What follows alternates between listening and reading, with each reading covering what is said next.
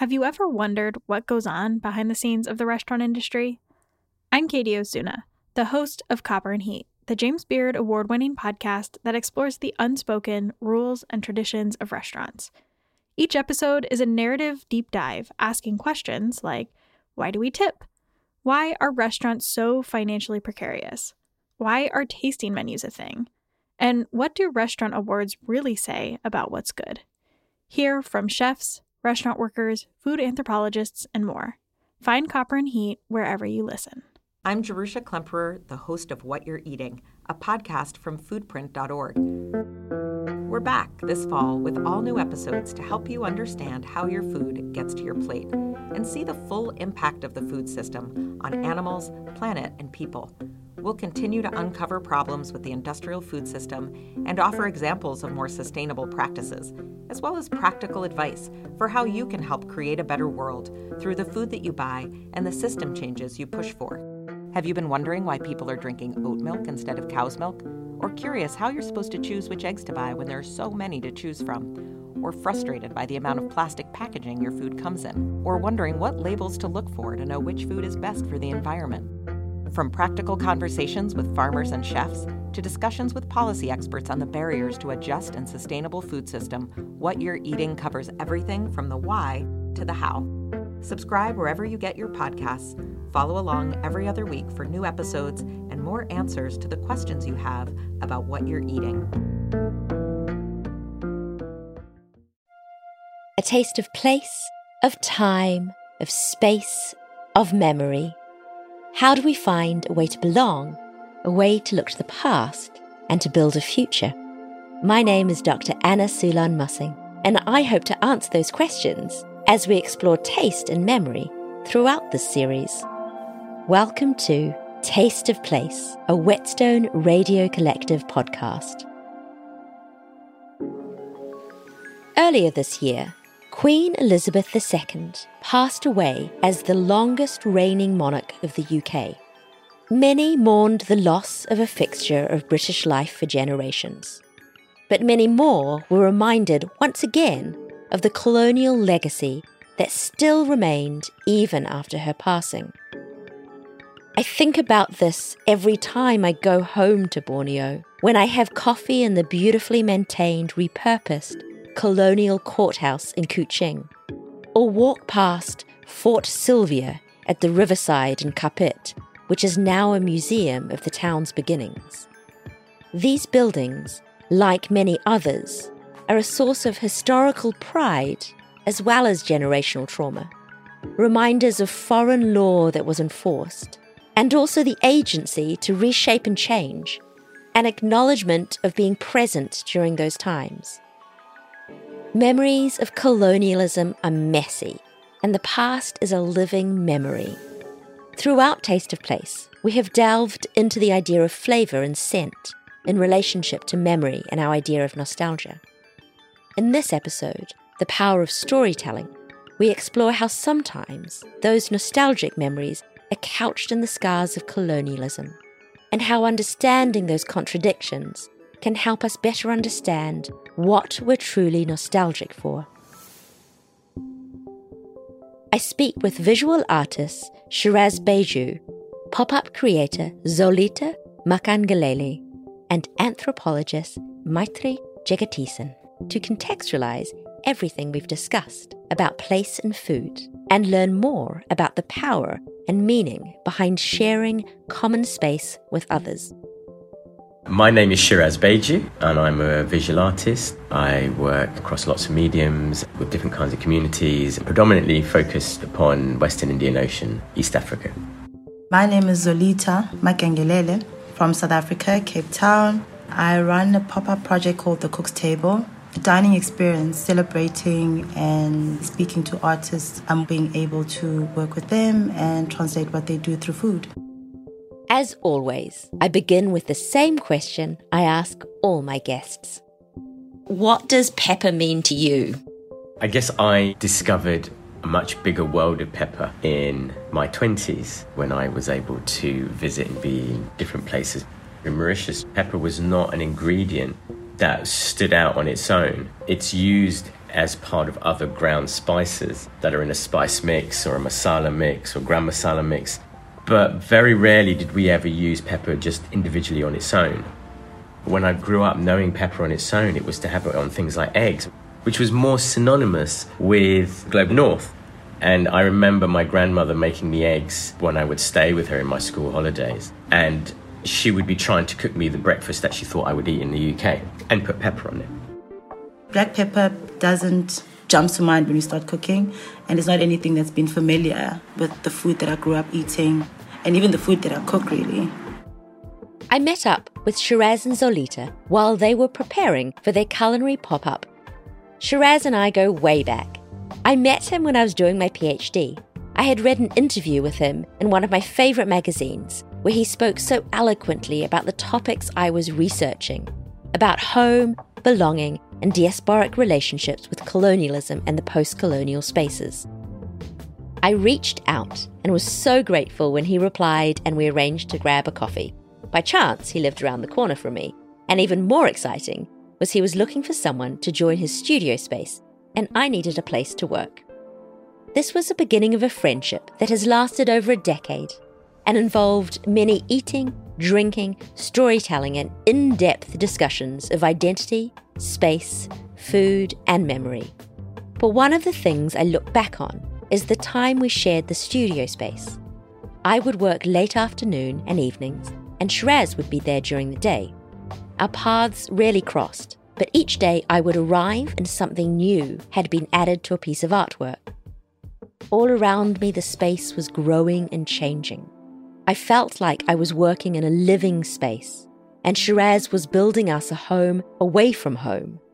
The works were both familiar and comforting, and changing and new. And the works related to so much that I was doing that they were provocative of thought and emotions for me, as well as inspirations. There were pieces of home furniture that Shiraz was reimagining in new ways with paint and colonial images imposed on them. It was the domestic space recreated. During the period that we were sharing the studio together, I was working on this body of work based around Mauritius, my place of origin, of home, of family, thinking through how the sort of movement towards independence, a colony island, what is the mechanisms, what are the ways that they move towards that? One of the things that I understood very early on is that politics, the grassroots of politics, always starts in the most humble of spaces, and that the biggest movements, the movements, independence movements, movements of freedom, they start in people's kitchens. They start in the very simplest of settings. And when we start to think about what the language, what the aesthetics of that is, of how do we describe our own histories, when we're laying out the foundations of understanding, these spaces were spaces of family. They don't start off in grand halls or in big marches, particularly when you're talking about the process of decolonisation. When I start to think about that space, it is domestic space, it is the home. And I guess in that way, we start to realise the spaces we create in our studios, those safe spaces, that allows us to do this work, that allows us to hold these conversations about authoring your own future. Zolitha Magengelele's work is also about sharing space and building a sense of home and belonging into these creative studio spaces. Here, she takes this idea of sharing a space and home further afield, opening it up. Having been privileged in being able to hang out in my friends' studios, art studios, I felt it was a space that needed to be shared, and being able to cook and loving to cook and watching people eat. What better way of bringing the two together and having other people to experience that with me? So in what you're saying, I'm creating or being the author of the spaces that you want to be in and what they should look like, or how you imagine them and how you want to share them with others.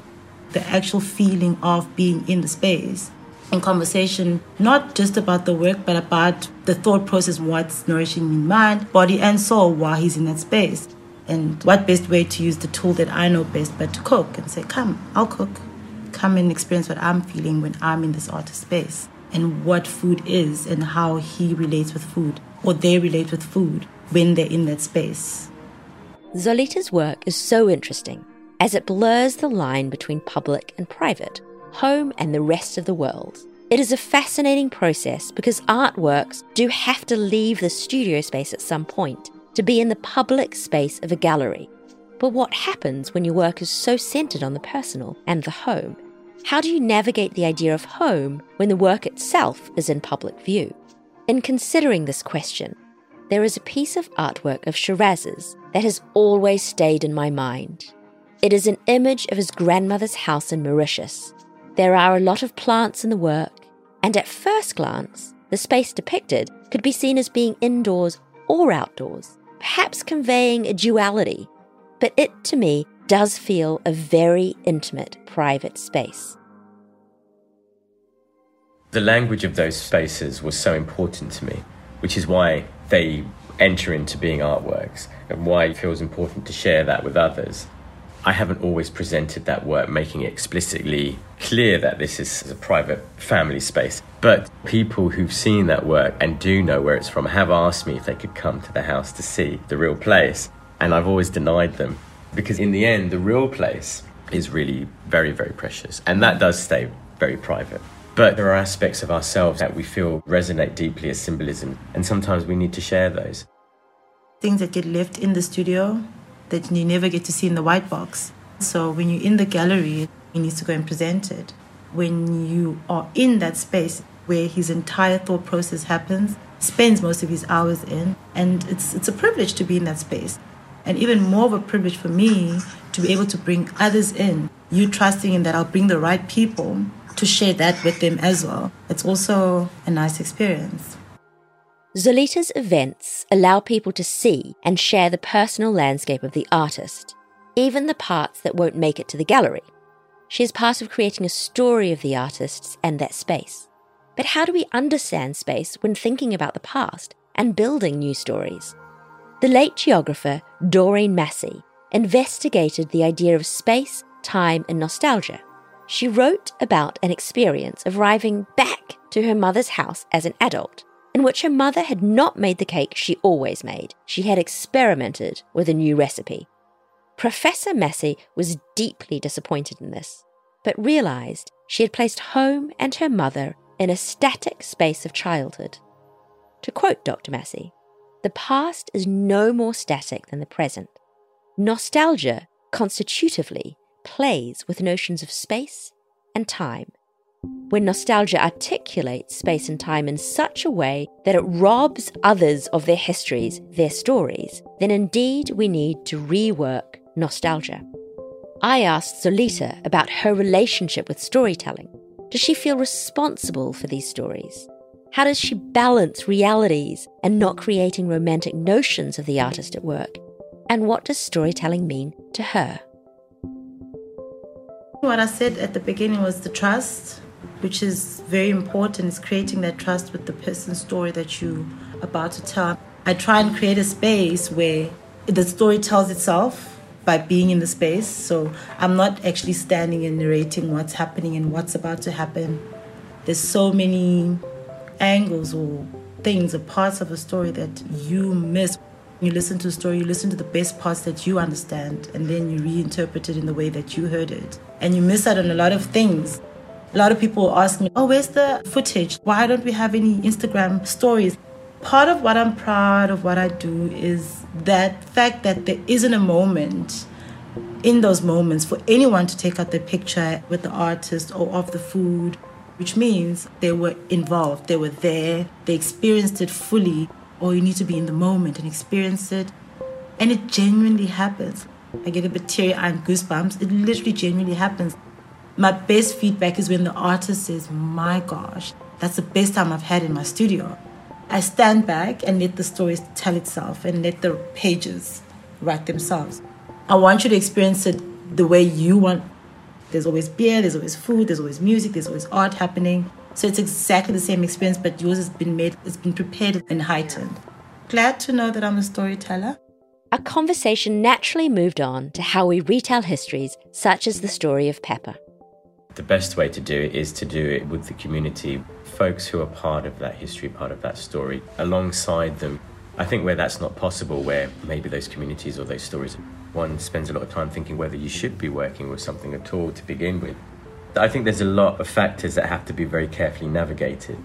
But ultimately, it's about treading very carefully and listening. I guess it's reframing. It's allowing others to tell their own stories and to break away from some of the stereotypes that we have imagined. We imagine entire regions of people through often very reductionist lenses. I don't think it's just important for this moment in time. One of the things that we have to continuously do is to reassess our relationship with the past, to understand it with the new insights that we have today, to reframe and allow others to take that space on. And I think in that sense, going back to cuisine and recipe, we find so many lines of connection between us. For example, here on the Cape, here in South Africa, one of the biggest exports is snook fish. Snook fish is the most sought after salt fish in Mauritius. It's one of our delicacies to eat. And yet that is a fish that is so incredibly synonymous with slavery as a form of protein, as a food source. You start to see very simple sort of immediacy of being in a place. You can see these connections, you can see those movements of people, and you can start to even understand the labour movements of people that have taken place just around that singular product. And the routes, the trade routes, the sea routes, all these things start to expand up. And I think as we better understand our own histories around our own cuisine, where and how they have hybridized to be where they are today, it continues to evolve, right? And I think that's something quite precious, quite important there. This idea of evolution, labour and trade is so connected to how I navigated my relationship with the past, with the story of pepper as the conduit. As time has gone on, I've evolved the way I've looked at this plant, seen the labour that goes into farming it, and tried to find a different history than the one that typically gets told. In my investigation of diaspora and building home, I see all these threads as being connected and need to be woven together so we can understand our place in the world, which then allows us to dream of an equitable future. But before the dreaming can begin, I wanted to find a way to unite these seemingly different strands of thinking. Speaking with anthropologist Mythri Jegathesan about the space of tea plantations in Sri Lanka helped me contextualize these thoughts. My name is Mythri Jegathesan. I am calling from the ancestral lands and the territories of the Muwekma Ohlone and the Tamil Nation. Mythri Jegathesan is an associate professor at Santa Clara University and has thought long and hard about the effects of colonialism not only in Sri Lanka, but also in indigenous communities across the globe. I begin my conversation with Mythri like I... What does pepper mean to you? I think of my mother's spice cupboard. I think of her spice cupboard and particularly the smell of it. It was a staple in our kitchen growing up, and it was often one of the spices I would see outside my home. I grew up in Connecticut in a predominantly white area in the 1980s, which was not a very comforting place. So I would see pepper. I was always amazed that I would see it in places like restaurants, on the table, in grade school, at the kitchen, at the cafeteria. I'd be like, oh, there's a pepper shaker. So what does this mean? And I knew it could make things spicy. I knew that because my mother would use it. It was almost like this connector between things that I knew in the home and things outside of my home. On a more physical level, I think it was something that I knew could provide healing. My mother would put it in things that she would prepare, and that was for colds, it was for sore throats, things like that. So I just knew it was healing in that sense. There is a dish, and it's called rasam. I always think black pepper is the critical ingredient. It's a tamarind-based broth that has garlic, tomatoes, curry leaves, mustard, cumin seed, coriander leaves, and it's stewed. And the black pepper is critical to the spice level, but then also the way that it mixes with the coriander. It has this healing property. Pepper for Mythri was something that was anchored in her mother's food and cooking from her cultural heritage, and therefore it was something she knew as coming from somewhere else, not the US. This led us to discuss how, as I brought up before, the global South feeds the global North through a flow of goods established from colonial trade, with pepper being a key example of how this is still happening. I wanted to know how that relationship plays out in contemporary spaces. There are so many dialogues happening right now in Sri Lanka about the need for self-sufficiency, going into this archive of what went wrong. What's happening in Sri Lanka is one of the worst economic crises that the country has experienced. And the crisis itself is a food crisis and it's a fuel crisis. But people are saying it's related to certain points in the last 10 years and so forth. But it's actually, as some have argued, a long time in the coming, right? It's decades of poor decision making on very majoritarian ethno-nationalist governments to disregard minority rights, but also really promote this infrastructural development post-war, to centralize power in the presidency, and to not trust those who were producing that food, mainly rural farmers, those who were economically marginalized, and also minorities, communities that I work with, Malayaha Tamils or Hill Country Tamils, on the tea and rubber plantations. And so what ended up happening was the government went into severe debt and then all the foreign reserves plummeted. On the smaller level, most plantation workers don't even have the tea to drink, right? But they're making that tea and paying back the country's debt. But the self-sufficiency component is missing in that sense of actually caring for the workers that are producing these crops or producing these commodities that are paying back debt. I wanted to think about plantations more specifically. This idea of mapping of space and time. But how do we bring the past into the present and reimagine or tell new stories that give power to those who've been marginalized? So how does the past and the present relate or talk to each other within these spaces?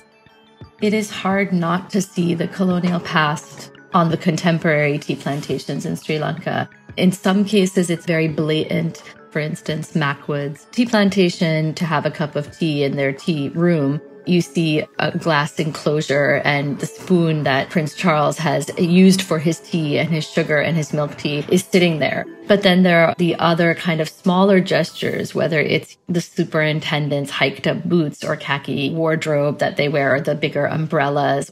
So I think one way to kind of trouble that is to actually talk to people about what they want in their lives, speaking to workers, thinking about what they do to nourish their families, their homes, plots of land that are next to their homes, that are unowned plots of land.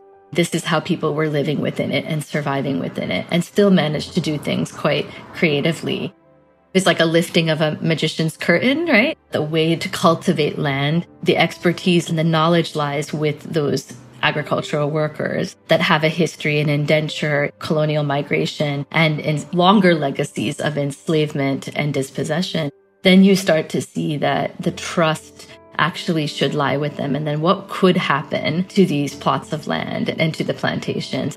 So I think centering on those really troubles the vista for me. It troubles the landscape. And it also, at the same time, there are people, communities, and workers that find that landscape beautiful. And they should find it beautiful if that's their home, right? So how do we sit with the different forms and to center what beauty actually is or what home actually is?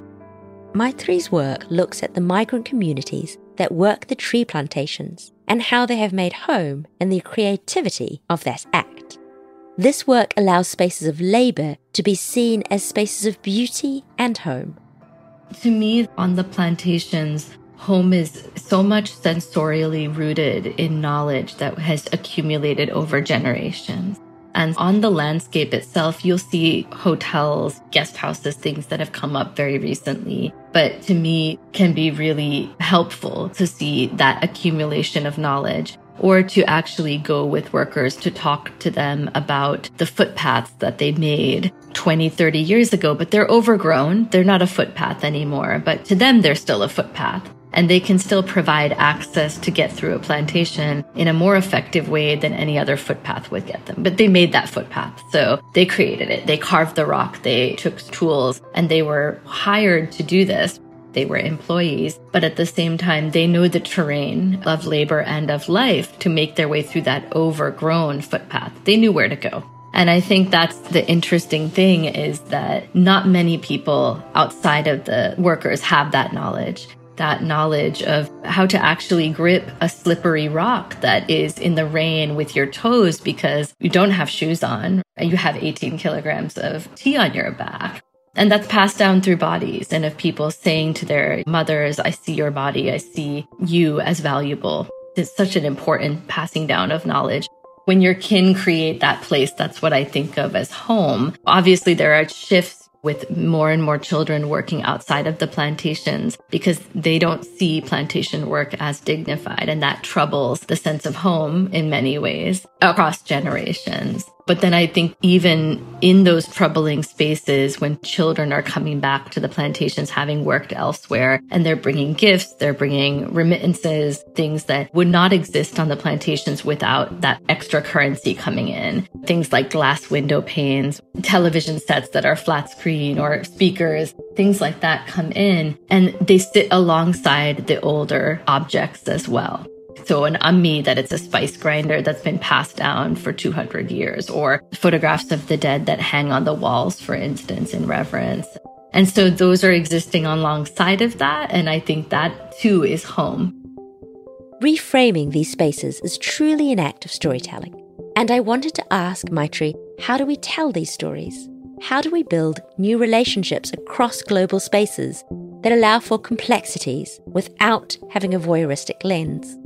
You're probably worried about that because you've seen it before, right? And we've seen it in development narratives. You see it replicated over and over again, not only in international development worlds, but anthropology is known for this, of being the voice of the voiceless and so forth. And I think what's so helpful about Mohanty's work. Chandra Mohanty is a feminist scholar. In her book, Under a Western Sky, she writes about the idea of how the global south is often seen as a monolith and investigates how we can work in solidarity across spaces, across the world. She has this guiding voice that is carefully thinking of who benefits from the idea of the monolith, right? So if the monolith is the voiceless or the marginalized or those on the periphery and so forth, who benefits from that? And then also, once they benefit from it, what are the social, financial forms of capital that accumulate? And then how do they use it and exercise power with it, but also around those monoliths? So they get exercised in a particular way. And I think there's a stickiness to it. And that's maybe what you're referring to is the stickiness and contradictions. Throughout the journey we have traveled together on this show, there have been many moments of stickiness, as Mythri says. There is joy in seeing others' joy in eating Sarawak pepper, seeing it in favourite London restaurants, witnessing the lack of transparency in supply chains, navigating the difference of beautiful descriptions of Sarawak pepper flavours, then simultaneously the romanticisation of Sarawak pepper as a marketing ploy. What is your understanding of nostalgia and how does it relate to building home and belonging? I think nostalgia is always, first and foremost, a decision. Are we going to indulge? And it could end badly. It's a decision to engage the past in a particular way.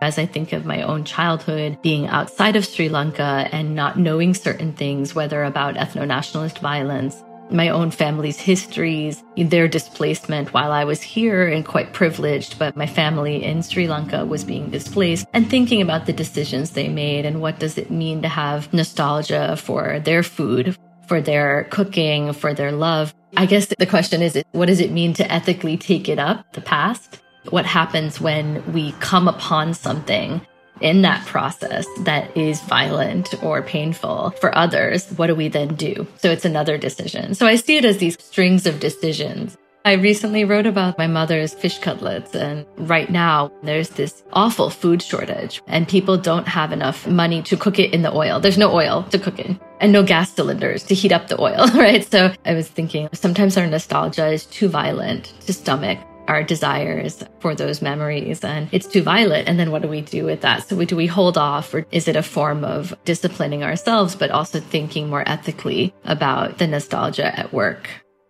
There is no easy way to navigate personal nostalgia. It is a constant conversation that has many sticking points. I like this outlook that Mythri has, to think ethically about nostalgia, and to know that is a decision we make, and therefore to have intent with that decision. We need to re-look at our pasts and to really see where the harm and violence comes when we indulge in nostalgia, so that we don't continue to perpetuate inequality. So we don't see the colonial past with romance, but for the destructive systems and structures they created. But there is also joy in our pasts, and reacquainting ourselves with those places and spaces when we do make the decision to indulge in nostalgia, to pick moments of nostalgic joy and share them with those we care about, our communities. We are able to create new shared spaces and build new narratives.